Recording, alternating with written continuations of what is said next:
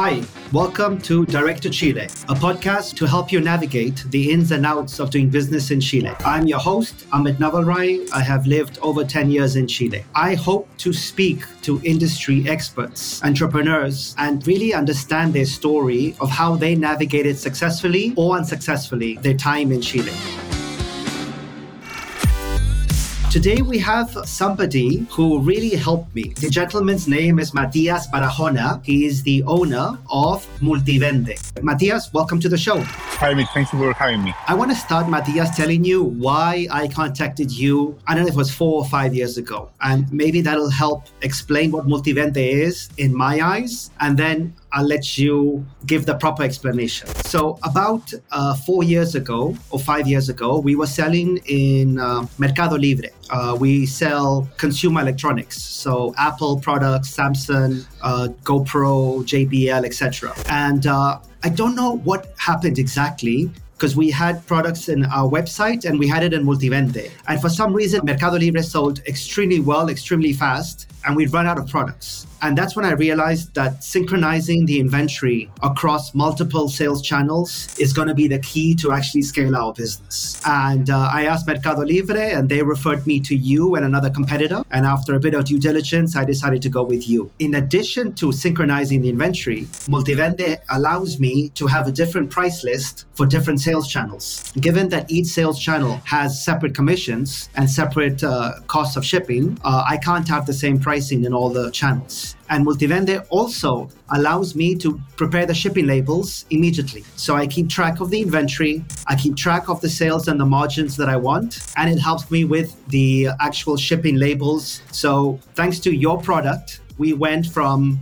back then doing $1 to $1.5 million sales to 2021 passing $14 million in sales. I obviously attribute part of that to COVID, not all to you.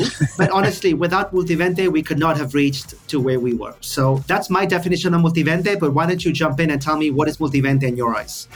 Sure, of course. Thank you, Amit, for the introduction. Well, actually, I founded Multivende almost maybe 6 years ago. So you were one of the first flagship clients, like relevant, when we already had some part of a product already built. And yes, what we do in Multivende is that we create technology to help merchants like you that has huge challenges for reaching their customers. Like if you sit on the customer side of the table, we are all really demanding. You know, we want to buy whenever we want, wherever we want, at the prices that we expect are just for us and are fair for us. And that's hard for the merchant. I mean, you have to be everywhere. You have to be in Mercado Libre, in Amazon, in the future Walmart. You have to have your own Shopify store just to control more the experience of the customer. And if I'm a customer and I want to buy your products by, I don't know, Amazon, I want you to be there. If you're not there, I will go for your competitor.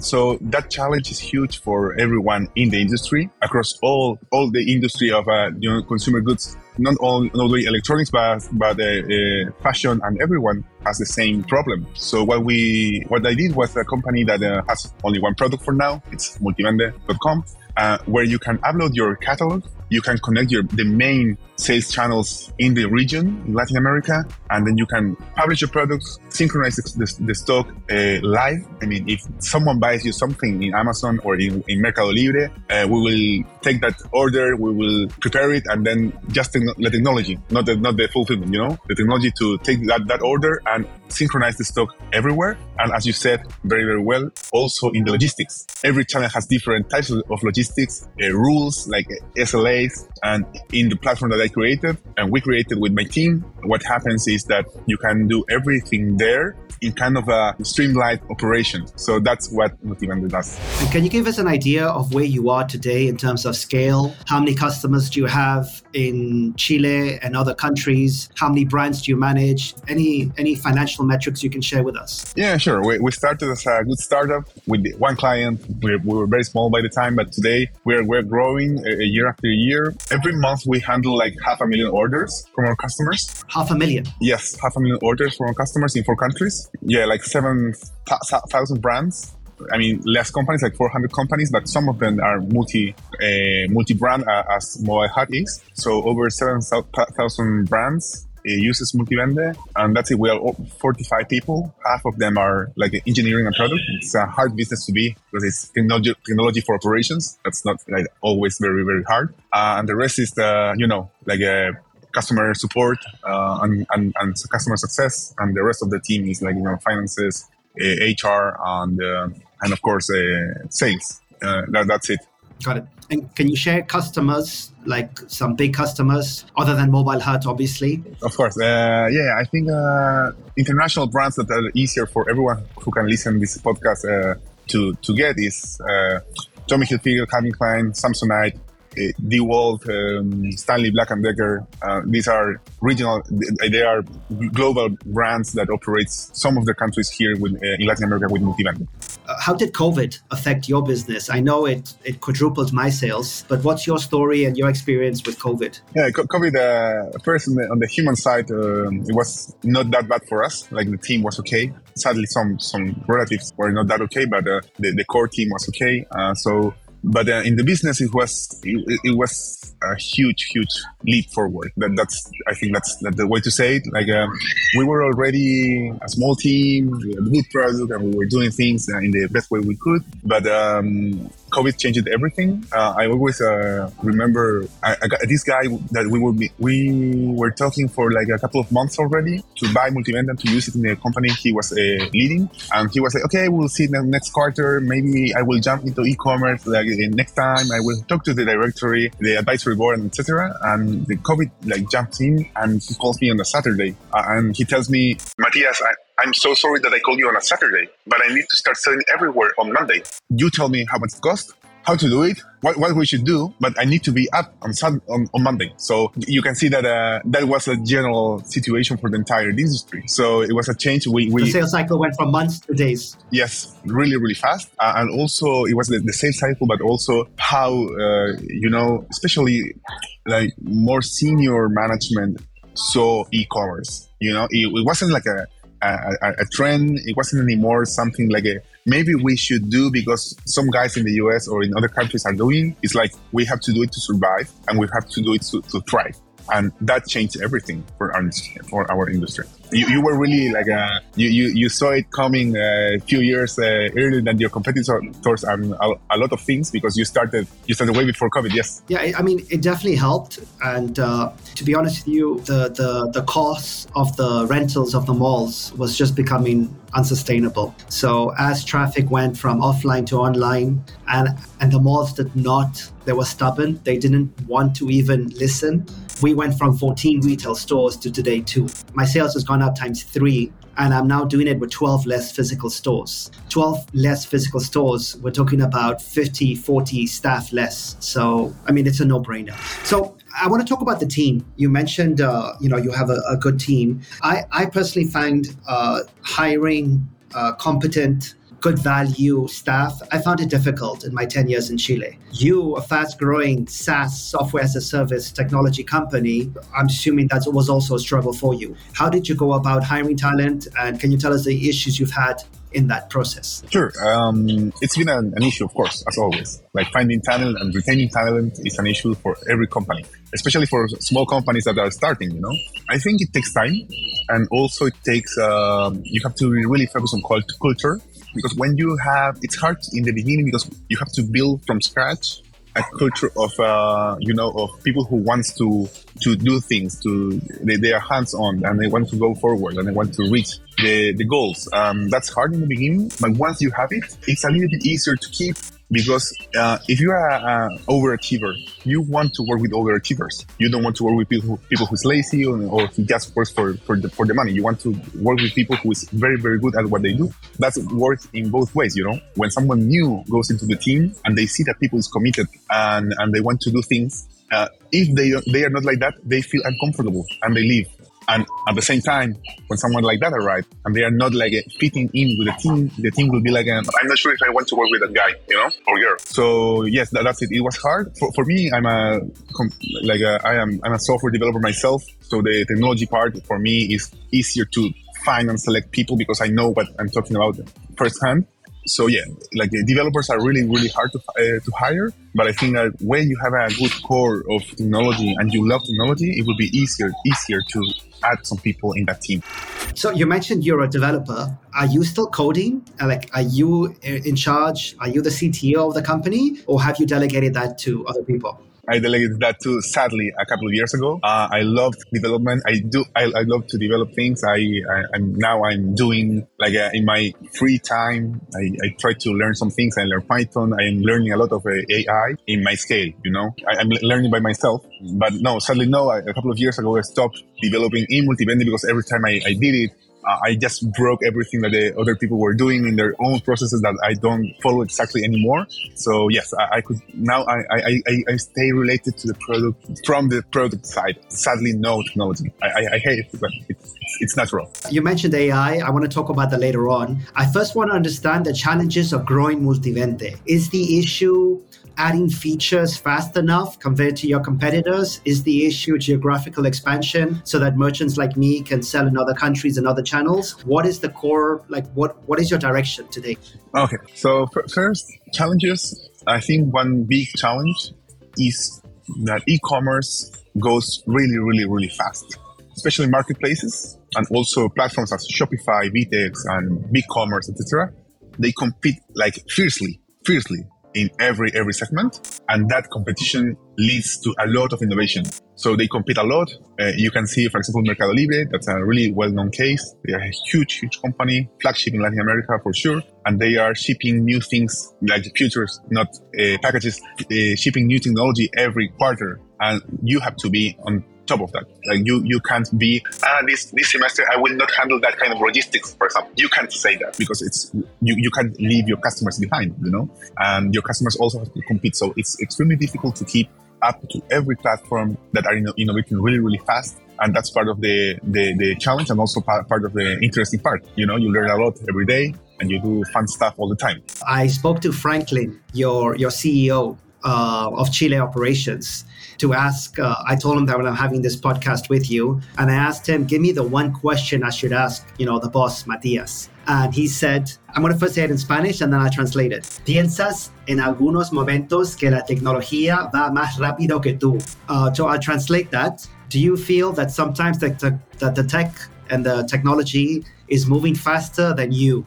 And you just happen to talk about that. Yeah. It's a challenge. It's also a challenge to choose. Sometimes you can choose, and others you can't. The ones you can't, you just do. With the ones you can choose, you have to prioritize. And that's a super thin layer between like a success and failure. It's not very, very easy to be able to say that's noise, that's not noise, that's mandatory, that's not mandatory. What do we do? So yeah, that's a huge challenge. Getting behind, I'm not scared, but it's something that I have to have under my view all the time. What I find messy or complicated or challenging of your business is that you're the middleman, because you depend on the technology integration and features by giants. Like, Mercado Libre, Falabella, let's just say they're 70% of my online business. I don't see them being as good companies in terms of communicating with lesser size merchants. So if they decide to alter a feature in their tech stack, I don't see them, hey, Matías, I'm about to change ABC. Is that okay? I see them just changing whatever they want. And then the customers on the other side realizing that there has been an issue, reporting to Multivende and customer support, hey, this is what's happened. And then you finding out, not because of the communication from your tech partners, but from your customers, that there is an issue. And I feel that's something that is out of control. So if I'm you and I can't control that, I have a team of developers for support. But then my team is focused more on growth. My team is focused on the next sales channel, on new features. So, you have a limited resource, limited budget. You haven't raised external funding. That's your decision. But I think that's the challenge. And that would make me lose sleep at night, because I feel you don't control much what's next. Am I wrong with that assumption? Yes and no, because we have several cases, With some channels, we have a quite good relationship and we just build together. I mean, every day is super messy. For example, with Mercado Libre, we have backlogs together for years already. And we say, okay, in 2 quarters ahead, by the end of the year, we will launch fulfillment by whatever. So let's build that together from now to the end of the year. That doesn't take out the mess of every day, the bugs, bad implemented features, infrastructure problems. That's part of the deal, I think that as an entrepreneur, you have to choose what mess to clean every day. I mean, if you love fulfillment, you will have to deal with, I don't know, a drunk driver who didn't arrive in the morning to pick the packages. If you love that, do that. I prefer to deal with the servers not running. Okay, so the messy part is part of the deal. That's it. But with some of them, we were able to find ways to work together. And also another important thing is that every channel has different level of maturity. You have Mercado Libre with 20 years, Amazon with 20 or more as a marketplace, and you have Paris from Cencosud. They have 3 years or 4 years, I think. So it's normal that different maturity levels reaches different, results. You mentioned Paris. I remember about a year ago, we were 6 months already in Paris Marketplace, and I got an email on Friday, 11:30 p.m. And I happened to be on the computer because the kids were sleeping. And the email says, change of commission, Friday, 11:30 at night. So I'm thinking, okay, maybe they're asking for a call to discuss new commissions. And it was... Imagine it was Friday, 26th of April. It was Saturday, 27th of April. Here is the new table of commissions. And for my category, they were increasing commissions by not 0.5% of one. Some categories were 3 to 5%. 3 to 5% is sometimes my margin. Now at Friday, 11:30 at night, I have 1,000 SKUs. To change the pricing on Friday night at 11:30 at night of 1,000 SKUs when the team already worked extremely hard, I just replied and saying, no problem, email received. And I messaged my team, please put all the stock on Paris Marketplace to 0. Not interested in working like this. But it just goes to show Paris is part of a giant in Chile called Cencosud. They've just overtaken the group of Falabella. We're talking about a $6 billion market cap. $6 billion. And they make decisions like that. It shows either how desperate they are or how the key management haven't taken marketplace that seriously. I think they're nervous and they're playing catch up to Mercado Libre and to Falabella. But something like that should never happen for a company at that level. Sorry, I just wanted to, you mentioned Paris and that story came to my mind. Yeah, sure. Yeah, I was going to tell you, you mentioned that we are in between, in between the marketplace, the customer, etc. And always tell when a team start to heat up, we are having a problem with the technology, and Paris says they're not them, or Mercado Libre, whatever. We know they're them. Let's talk together, but they're not answering. And what do we tell to the customers that are firing us and then sending thousands of emails? What if it's not working? I say, okay, stop. We have to understand something. First of all, we are in the same side of the table. First, with the marketplace. And when we are okay with the marketplace, we bring the customer to the same side of the table. We are not opposite positions. We are the same side because we all want to grow. We want the marketplace to grow. We want the customer to grow, and we, of course, wants to grow. So that's when I try to calm down, because it's understandable that my team feels really pressured by myself too when something is not working. Because Multivende is and merchants, it's full operations. I mean, operations are 24/7. They can't stop. So when you have a problem that goes 1 hour, 2 hours, 3 hours, like the truck is outside waiting for the packages, it's easier to get a little bit angry. But you don't have to lose out of your sight that we are all in the same side of the table. Sure. I actually think you should be on their side of the table. And let me elaborate. If I was the management of Falabella, Paris, or Ripley, I would make you an offer that would be too good to be true. And I would just bring you on board, bring your product on board, and immediately switch off the other two retailers' presence online. Because think about it, you have 400 customers in Chile, mentioning you said 7,000 brands. That's a sizable chunk of their business, especially in terms of their marketplace, especially if you're looking at Paris or Ripley. So if Paris or Ripley want to compete with Meli or Fala, I think it'd be easy to just make you an offer you cannot resist. But hey, that's just... Yeah, just to tell you something, it's 400 clients in 4 countries already. So it's Chile, Peru, Colombia, and Mexico. So we went regional, and that will be taking ransom with the customer. I understand what you say. I think for everyone it's useful that Multivende exists. I understand your point, for sure. So let me go into that a bit more. I mentioned that a retailer acquiring you would be one potential exit for yourself. Can you tell us a little bit about your cap table? What's your ownership of the company? How many other investors do you have? And, what are their prospects of an exit? Well, first of all, I'm the sole owner of Multivende. 100%? Yes. Today is 100%. Wow. Yes. We haven't diluted. Actually, that's a long story, but I decided not to raise that much money. I raised what you could call like a friends, family, and fools money in the beginning. We paid that back to everyone with the same cash flow of Multivende. Now when we need to do something that we don't have cash for, we go to the bank and we ask them for money. We try to do smart things that pay off by themselves. It doesn't always work perfectly, but we try to do that. And potential exits, actually, I try to not to think too much about that, because for me it was always the same thing. Like, if I want to build a business for the future, that it's a good business and it lasts for a long time for me and everything, that's showing up every morning to do the job, and doing a good work with the customers and the merchant in this case. And if one moment in the future I want to be acquired, it's the same thing. I have to have a good business that works by itself, growing steadily over the years with a good market and good customers and good relationships. So I try to do that, and I will ask myself, what do I do in the future when it's the moment? For now, I have been contacted by a couple of VCs. Maybe in the future I will talk about with them again. Acquisitions one time, but kind of it wasn't warm, just to look around.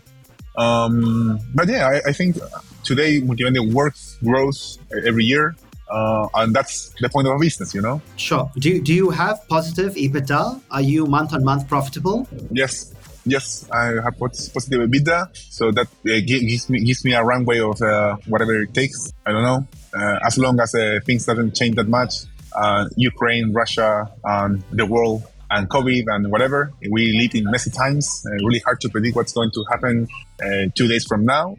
But in regular terms, we have cash flow to do stuff and to grow. So you're positive cash flow. You have a software as a service business, which means you have high margins. You are the sole owner, owning 100% of the business, and you're able to get bank financing in these markets at these level of interest rates. So if Paris or Ripley do acquire you, I will take my 2% cut. I will send you a bill, or you can finance my next holiday. That's awesome. I really think you've built a solid business, and I've nothing but congratulations. Let's move on from Multivende. Let's talk about AI. Artificial intelligence, generative AI. We also Elon Musk and 1,000 other people with their letter, asking to slow down because we're going to be, Skynet, Terminator 2 type scenario. Where are you? What is your thinking of AI today? Do you sleep well? Is it taking over your job? Or what are your thoughts on AI? There's a lot of things to talk about AI. First of all, I think a very, very hard thing to do right now is to make the distinction between the music and the noise, I think AI is amazing. I think it opens huge opportunities, and it will be radical in the way that it changes a lot of things in our world, But I also think there is a lot of noise, and you have to be able to separate that to those two sides of the story. What percentage? Are you 70% music, 30% noise, 80-20? What ratio are you in? No. I think it's 30% music, 70% noise. I mean, especially with ChatGPT, it's very hard to make to see what's going to happen with ChatGPT in 2, 3, 10 years more. But I think I follow Jean-Lee Kuhn. It's one of the fathers of the AI. He's a French researcher that was doing some stuff that we see today, but in the 80s. And he's the head of AI in Meta, in Facebook. What's his name? Jean-Lee Kuhn. He's a French researcher. Yes, and he said, quote, "Before being worried about a god-like AI, we should try to get a dog-like AI. So that's a huge challenge first, like a dog AI. A dog is smarter, way smarter than ChatGPT for now. And so I think we have a lot of steps to give before being very, very scared. I mean, that's if you're not in an industry who is very, very, challenged by AI as content generation. I think that's a really, really hard industry to be right now. Writers, designers, etc. Because it's not that they are not important at all. They are super important, but a lot of part who is very, very time consuming, it will be done like this. So that's super hard. And other industries will be less challenged. Right? Everyone will change. I think all industries will change, but some of them will change a lot more than others. So it depends on who is listening to this podcast to think, is my industry going to be challenged, and to what point? Yeah, but the other argument is if I run a marketing or design company and now the current staff I have can do the work that much faster and are using ChatGPT for research or DALL-E for some ideas, they are more productive. If I have a company that's more productive, rather than just firing more people, I can get new customers and grow my business because their output is more per employee. Yes, yeah, that's true. So what are you following? Are you getting newsletters of AI? Are you on Substack, Reddit? What are you using to get up to date? Okay, so I use a lot LinkedIn. I follow some guys like Jan Lee Kuhn and Stephen Wolfram. They are usually researchers. With them, it's who I learn with. I try to read a lot of papers and a lot of information from them. And in general, I use a lot of Reddit. I use Reddit a lot. I follow everything there, and there's a lot of news of everything there, like AI and also politics, etc. Got it. I'm more of a Twitter guy. I get my news feeds from Twitter and podcasts, all-in podcasts, things like that. Let's talk about Elon Musk. Is he a hero or is he a villain for you? You're a techie. Is Elon a hero? It's super hard to answer that. I don't know if you have some ideas over that, because I follow Elon Musk and I never know if he's a villain or a hero. So maybe you can tell me. I know he's villainified for, I don't even know if that's a word. I know he's hated for his handling of Twitter and firing of thousands of people. I think Twitter was 7,000 people, and now he's running it with 1,000 people. I know he's lost advertisers and people hate him, but just look at SpaceX. I'm not even getting into Tesla and how he's saving the world, in terms of green and carbon emissions. I think this whole going to Mars and having a rocket that's going to go up there and colonize Mars, I think that in itself is a project I think history is going to look back, and I hope he makes it. And I think, he's got with Starlink, the satellites that he sent to Ukraine. I think now the new Falcon X rockets, I believe 600 Starlink satellites can fit in. So once that's up and running, by next year working, the whole world's going to have not free internet, whatever he decides, but it's going to be much cheaper than what we've got today. And then you add the tunnels, you add his Cybertruck. For me, no matter how bad he is, no matter how much of a big ego he has, no matter how much he insults people on Twitter and his ego, buying Twitter was a mistake. It's gone from 40 billion to he thinks 22 billion. The market thinks it's under 10 billion. I think the guy deserves a crown. And does he have 10 children? I think 7. 7. Yeah. So I don't know if he's done really much, but he has 7. He's not perfect, but I think he's a hero. Okay.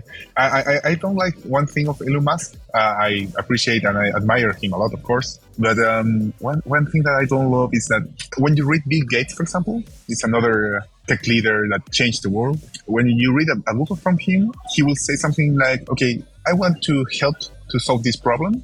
It takes a lot of people, a lot of effort, governments, researchers, normal people in the streets, and maybe me, that I can help a little bit because I have all the money in the world, When you read Elon Musk, I will do that.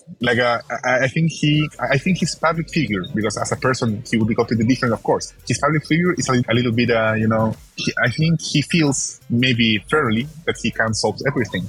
But anyway, as you say, I think history will be kind with Elon Musk. Yeah, I mean, I think Bill and Melinda Gates, I think Jeff Bezos, I think Zuckerberg, they're all heroes. But God, if you read Twitter, there are millions of people who hate Zuckerberg and Bill Gates. The conspiracy theories in America about Zuckerberg and especially Bill Gates and financing, all the vaccinations and becoming richer in the last decade. He doesn't have the reputation of a Warren Buffett. I get that. Who's idolized and respected worldwide. But for me, Bill Gates, Zuckerberg, all of them are up there. But anyway, that's my heroes. So can you tell us something about yourself personally? Do you see yourself retiring in Chile? Or I believe your partner is from France. Do you see yourself going back to beautiful France one day? What are your thoughts of retirement? Do you wait for, like an FU money? Once I have fuck you money, once I have, I don't know, $20, $30 million in the bank, I'm leaving the country. What are your thoughts on retirement and when do you want to retire? I have two really opposite positions. Sometimes I wake up in the morning and I say I will not retire in no time. I love to work. I love to do new stuff. So if I can work and add value to forever, I will try. And some other days I wake up and I say I want to go to a mountain. I want to retire to the wilderness. But I don't know. I will see. I think I will try. I will try to live day after day. Yeah, France for me. My wife is French. My kids are French too. I will try to build an international life. Maybe I will not have one country. Maybe I will be moving between France and the US and Chile and maybe I don't know. So I think I will try to step by step see how is my will be confronted with my reality and see how can I live a fulfilling, happy life for me and for the people around myself. You mentioned happiness. Is that your definition of success? What to you is being successful? For me today, happiness and time. I think that's it. Like if you are happy, of course, if you are healthy and you have some kind of life that allows you to be okay, if you are living the streets with nothing to cover your head, of course, it's very hard to be happy and to be successful, of course. But once you have covered the things that maybe you are healthy and you have some resources to live well, I think time it's amazing. The definition of success for me is time. Well, today I can drive my kids to school. I can sleep not that late. In the beginning with Multivende, I didn't sleep. I just worked. It was terrible for 4 years. It was extremely long work days and it was extremely demanding, extremely. But today I can drive my kids to school. If they are sick, I pick them, I bring them to the doctor. For me, that's success. And also, of course, growing and being fulfilled at work, of course, and doing new stuff and growing. Sure. No, but I think you hit it on the nail. For me, time is essential. Being able to do what I want to do whenever I want to do it. Like it's now 11 a.m. and instead of being in the office preparing for cyber, I'm here having a conversation with a friend. So I think that's key. I'm in the beach. Yeah, you're in the beach. That's beautiful. Yeah. So you are more successful. That's even better. I think we've spoken a little bit about Multivende. We've spoken a little bit about your personal life and what takes you, your definition of success. Let's jump into a quick rapid fire. Yeah, I'm going to give you some questions. And if you can just tell me first thing that comes on your mind, that'd be great. Let's start. I give you $1 million. You have to invest it in Amazon or Google? Amazon. I'm going to go for Google. Tesla or NVIDIA? NVIDIA. Agree. Tesla is a bit at the value today and the amount of competitors coming up. And NVIDIA is, in terms of AI, It's powering. Apple or Meta? Apple, by far. Apple? Yes. You don't believe in this metaverse that Zuck is creating? My opinion in this, it's my idea. Of course, I don't know what's going on in Zuckerberg's head, but I think the metaverse maybe will work. What's behind the metaverse decision is one fear that Facebook has a wall between Meta and the users. That is the hardware. Like if Meta doesn't control the hardware, he can be cut in the middle. Today, Apple can do with AI, even with AI. Imagine that. How many times do you look at your phone every day? Maybe 200 times? Yeah, I do over 100. Okay, so they can look at your face over 100 times every day of your life. They know what you do, what you eat. They know when you go to the bathroom because you have your phone in your pocket and when you use it. So if you have that, you have billions of dollars in cash. You have researchers. You can do everything. It's not that you can like try to understand a little bit based on data or maybe a little bit on preferences. They have everything about you. They can create an avatar of yourself that knows everything based on the knowledge of you, like in your pocket, in your house. They have all that information. On the other hand, you have Meta that I think, 2 years ago, sales went down. Yeah. Because Apple decided to change their privacy policy, and advertising policy. That was Apple saying, okay, I can cut, the current every time I want. I will go for the customers, for the consumers directly. They have me in their phone, in their pockets, not in some server, whatever Meta works, in their pockets. So I would bet for Apple all the time. I don't know exactly if the decision is good, because if the market already put that thoughts in the price today, maybe, I don't know, the price will not go up as I think. But if I have to choose today for the long term, I would put it on Apple, of course. Yeah, I mean, you would think Apple has the trust, number one brand in the world, I would say. And Apple has $2.7 trillion market cap and what is it, $100+ billion in cash. But I'm going to go for Meta. I'll tell you why. I think America, before the next election, is going to ban TikTok. And when that happens, I think Instagram is going to explode even further. I think Instagram is going to become smarter. It's going to have a lot of AI features. And I think it's going to be a winner. And I think even bigger than Instagram, I think WhatsApp. They acquired WhatsApp, right? Facebook owns WhatsApp? Mm-hmm. Yeah.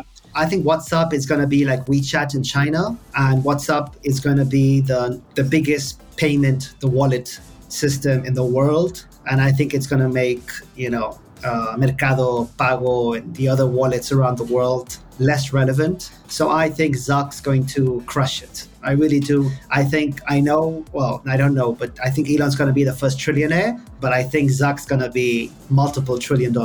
Anyway, we could go on and on just talking about those 4 companies. Last book you read and enjoyed?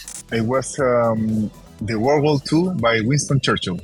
It's an amazing book because Winston Churchill was the Prime Minister of England for the World War II, and he had in their hand a quarter of the world. It was Winston Churchill, FDR, Hitler, and Stalin.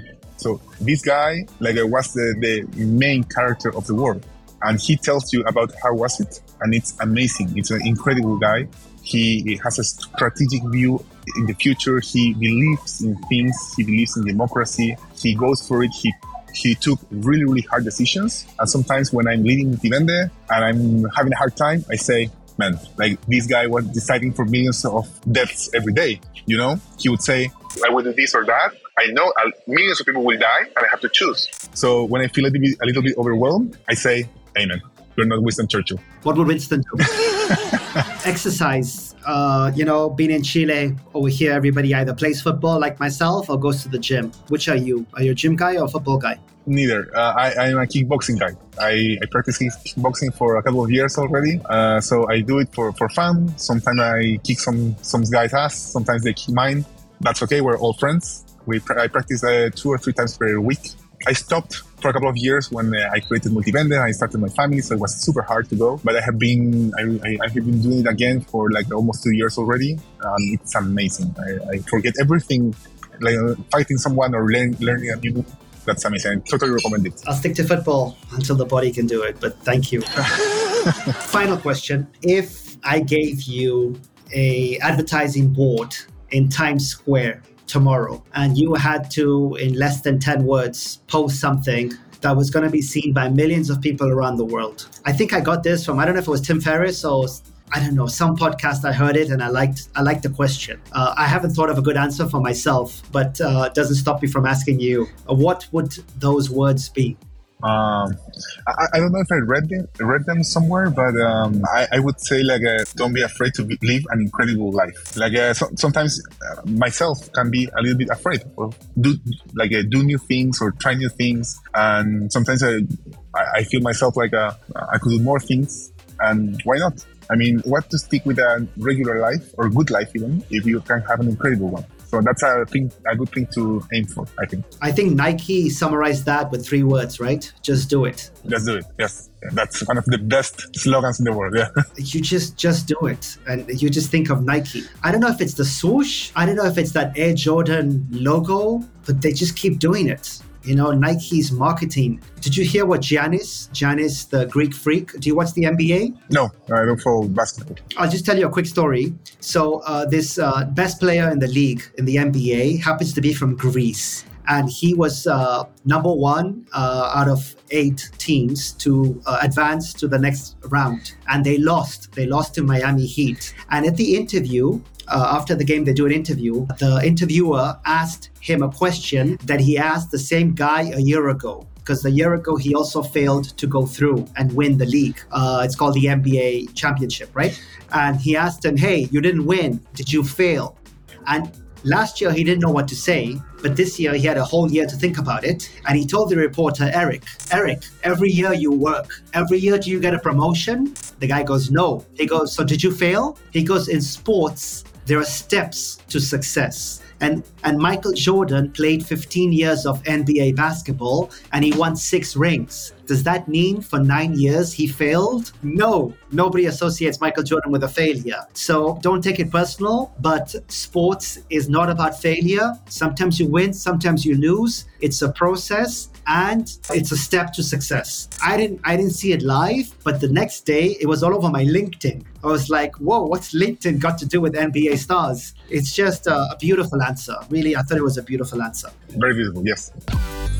Matías, if the audience wants to reach you, I don't know if you have a Instagram, Twitter, LinkedIn. How does someone reach you? I think the easiest way is LinkedIn. You can search me, Matías Barahona. I will show up, CEO of Multivende. My handle is Mabaraho, M-A-E Barao. If you want to look at me for my handle, but if you search me, I will show up, I think, first. So you can write me there if you want to connect, if you want to know something or tell me something, that would be great. I think that's the best place to reach me. All that's left is to say thank you. Like always, I enjoy talking to you. I love hearing your nuggets on e-commerce, and I hope to remain friends with you for a long time. I mean, the same for you. Thank you. Thank you.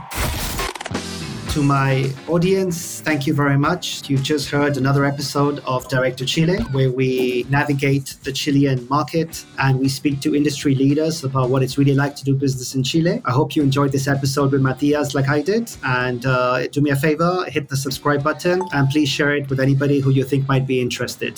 To end, I want to thank my producers. I've not mentioned them in the shows earlier, Delfina and Salvador. Without them, I could not be doing this. They helped me with everything from design, editing, structuring the questions, and the editing of the sound and the video. And without them, I'm going to add their notes as well and their contact details in the bottom of the podcast if you want to reach out and do your own show. I highly encourage it. Thank you, and we'll see you in the next episode.